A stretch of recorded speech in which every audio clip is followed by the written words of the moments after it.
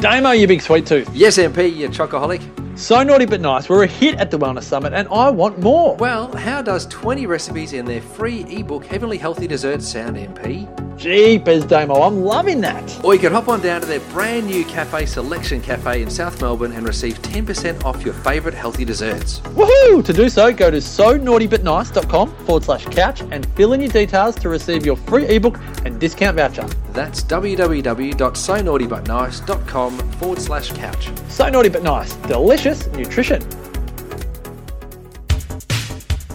TheWellnessCouch.com. Streaming wellness into your lives. Welcome to 100 Not Out, featuring your hosts Dr. Damien Christoph and Marcus Pearce.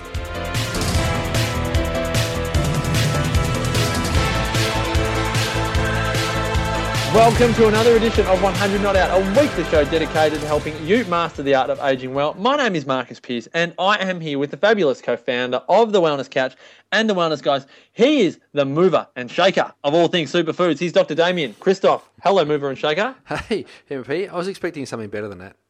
Well, you were, but other things that I had in mind you were expecting. And so I had to come up with something that was relatively unexpected, albeit not as great as... Probably the second worst one I've ever had. But that's all right.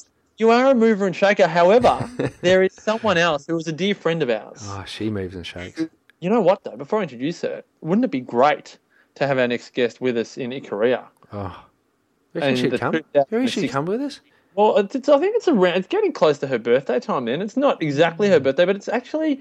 Oh, it could be actually. It's getting close. The 2016 Greek Island Ikaria Longevity Retreat, 10 days in paradise with Doma and myself. Maybe our special guest if she shouts herself a trip to Ikaria. June 20 and 29, go to 100notout.com, 100notout.com. Now, Damien, our guest today, a very special part of 100 Not Out. We've interviewed Sam Gowing on 100 Not Out prior. If you'd love to know more about that interview, go to thewellnesscouch.com. Sam Gowing is the 5-star spa chef right around the world. We're talking the Four Seasons. We're talking Gwangana. She is the author of That Healing Feeling. She is the founder of Food Health Wealth. She is the beautiful Sam Gowing. Sam, welcome to 100 Not Out. I never know how to reply other than with absolute attitude of gratitude. And that'll be the bell right on time. It's 2 out of 2. We've had the bell ring. Boom, Have you got someone at the front door, or is that some bread in the oven? It's something in my oven, and it's not a bun.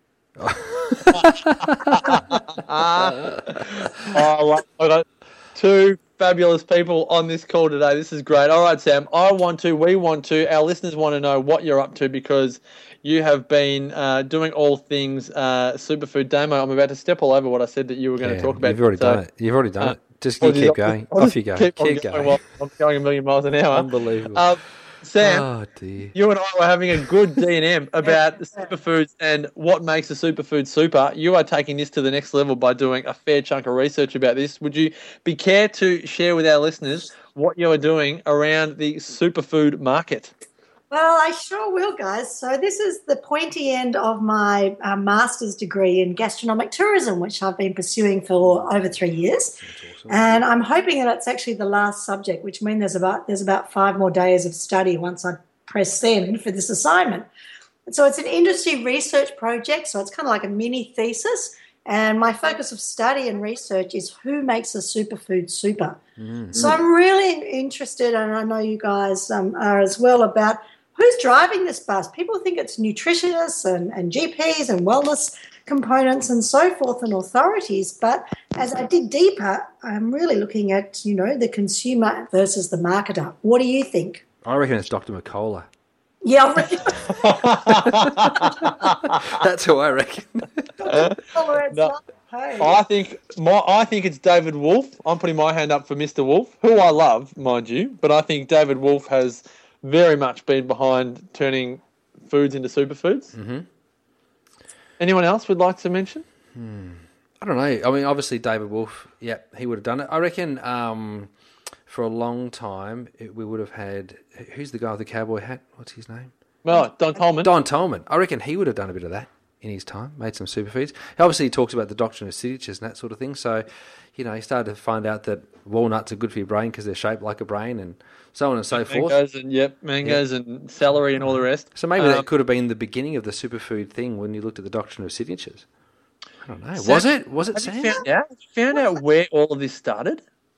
Well, I think it's really valid because my journey into wellness goes back only 15 years, but 30 years in food. And it was when I started researching and studying formally food as medicine. And the first lecture was about the doctrine of signatures. And after 15 years in the restaurant business in Melbourne, I could have wept. I was like, oh my goodness, you mean there's more? There's more than just, a la carte. And it really motivated me, and it really stimulated all of my food as medicine teachings. And when I heard, I guess, the hashtag superfoods, I started teaching superfoods at cooking classes around Australia maybe 6-7 years ago. And then all those ingredients started to come into more fashion. But the ingredients I was working with are beetroot, wheatgrass, turmeric, broccoli, and all what I call the powerhouses. They weren't coming out of imported packets with Ziplocs. What do you guys think about that? Well, I love it. I think what makes a superfood super, not who makes a superfood super, because obviously that's innate intelligence that actually makes a superfood. Oh, now super. you're going deep. Thanks, Now you're going deep. Emma. Through my supervise. What's that? I needed to call it who makes a superfood super because that's the industry research. Yeah. So, but obviously, there's the creator that actually made it super, because all foods that actually live, I think, are super. But the reason why I think things get classified as super is because of the nutrient density or a specific function that we can identify with a particular food. But remember, at one point, soy was a superfood, right? So we thought that soy was a superfood because of the genistein and then the isoflavones, and had all this sort of stuff that people would benefit from. But, what can heal can hurt. And, we now learn that in isolation, some of these chemicals may not be ideal. So, for example, kale, which is one of the biggest superfoods we've had for the last couple of years, everyone's been on the kale bandwagon. It's part of the cruciferous vegetable family. And, of course, from a medical perspective, having raw kale all the time, if you've got a thyroid dysfunction, that could be a challenge from a thyroid iodine. You two get on so well. You two get on so well. This is great. So why do we have to go with superfoods? Why can't we just eat all good food? That's what I would love to know. Well, Marcus and I were discussing this earlier in another platform today, and then I had the great pleasure of speaking with our beautiful colleague, Dr. Nat Klingoudis. Oh, Natty. All of this just an hour ago. Huh. And Natty and I had a great chat, and we talked about, I asked her who and what makes a superfood super, and she kind of gave me 3 keywords, which is what I really need insofar as data and coding, which is special, ancient, and unique. And she looks for evidence of change. So from a prescriptive level, is it actually working? You and I can have kale till the cows come home. Hopefully it's been steamed before we eat it raw. But is it actually making a difference, or is it just making us bloated? Like a dead cow.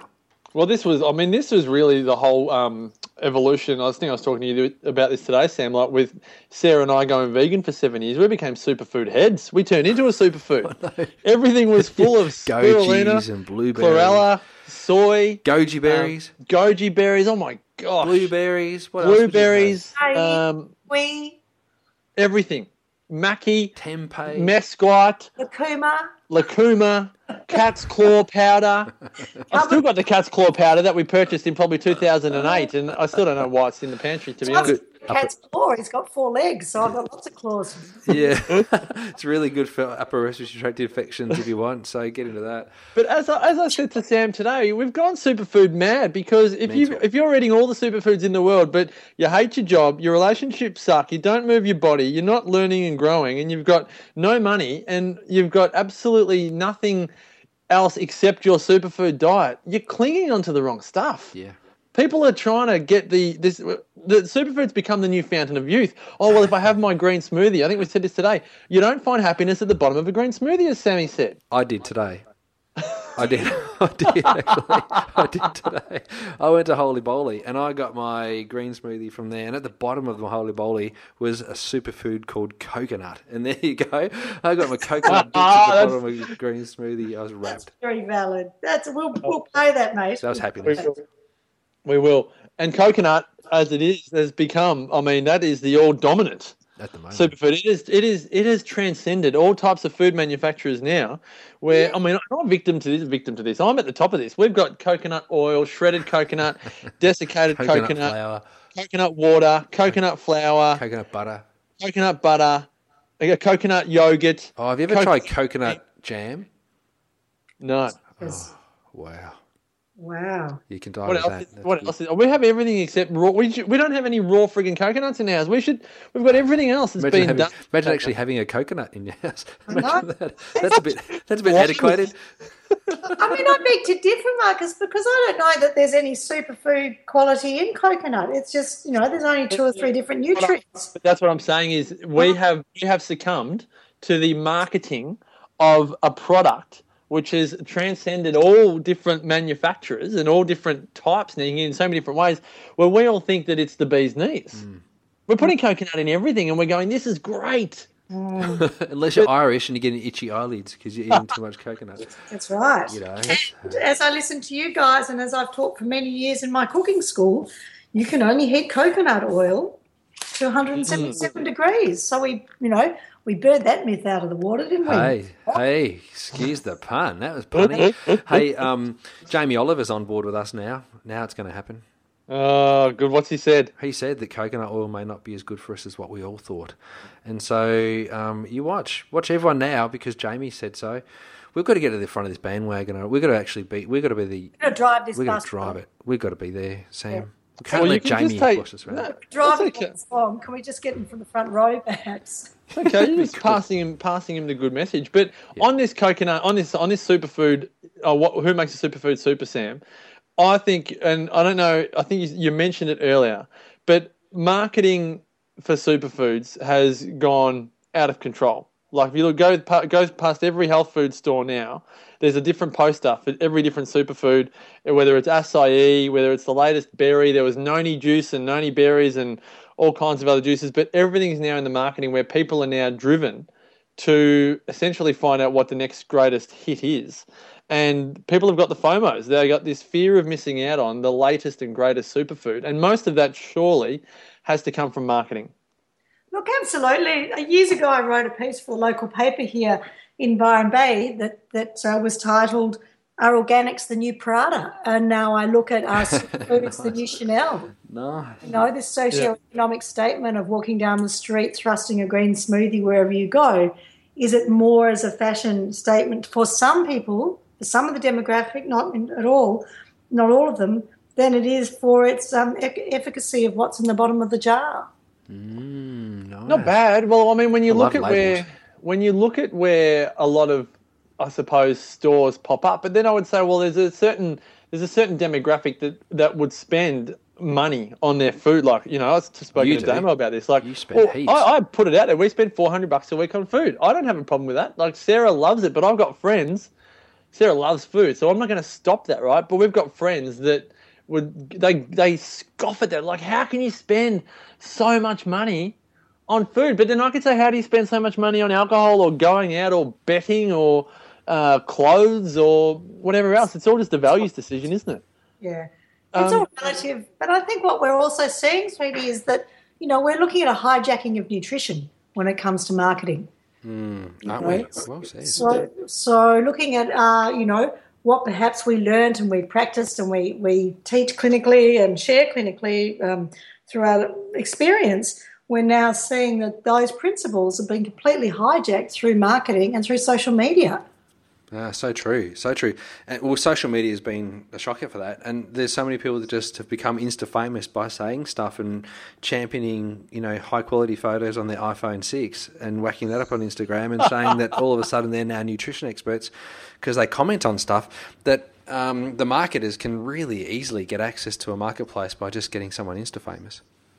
Oh, absolutely. And I think that's really the underlying issue. Unfortunately, that's a bigger issue that I can write about in my little research project, but it's something I hope to eventually do a thesis on because I think it's so relevant that we're driven by, this marketing and, as you say, the Insta famous or the whole Instagram movement. It's like, okay, I'm drinking this green smoothie full of all of these superfoods that I've read about. And I'm in a bikini.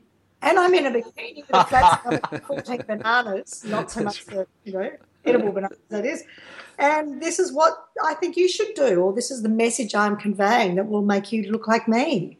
Or I quit sugar and I was already good looking. So, you know, Oh, bang! you know what I mean? She rolls away from the desk on that one. All I'm saying is that, you know, the thing is it's the marketers that are making this, and all of us on this podcast, all three of us on this podcast would agree that all real food is superfood. Surely we'd agree on that. Thank you. Oh, man. And I Podcast think, over. That's all we need. That's all people need to know. All food is a superfood. and this is the theory that I'm, working on. I'm developing a theory of superfoods, and all food is super. So thanks for that. I can knock off now. There you go. You don't have to make it 35,000 words. It's there it is. Can I talk about something here? Because I get really excited about this topic, Sam, and I love that you're doing this. I love it. I'm so rapt that you're writing this article because it challenges people's thoughts. But the one thing that I love to think about is the life force in food.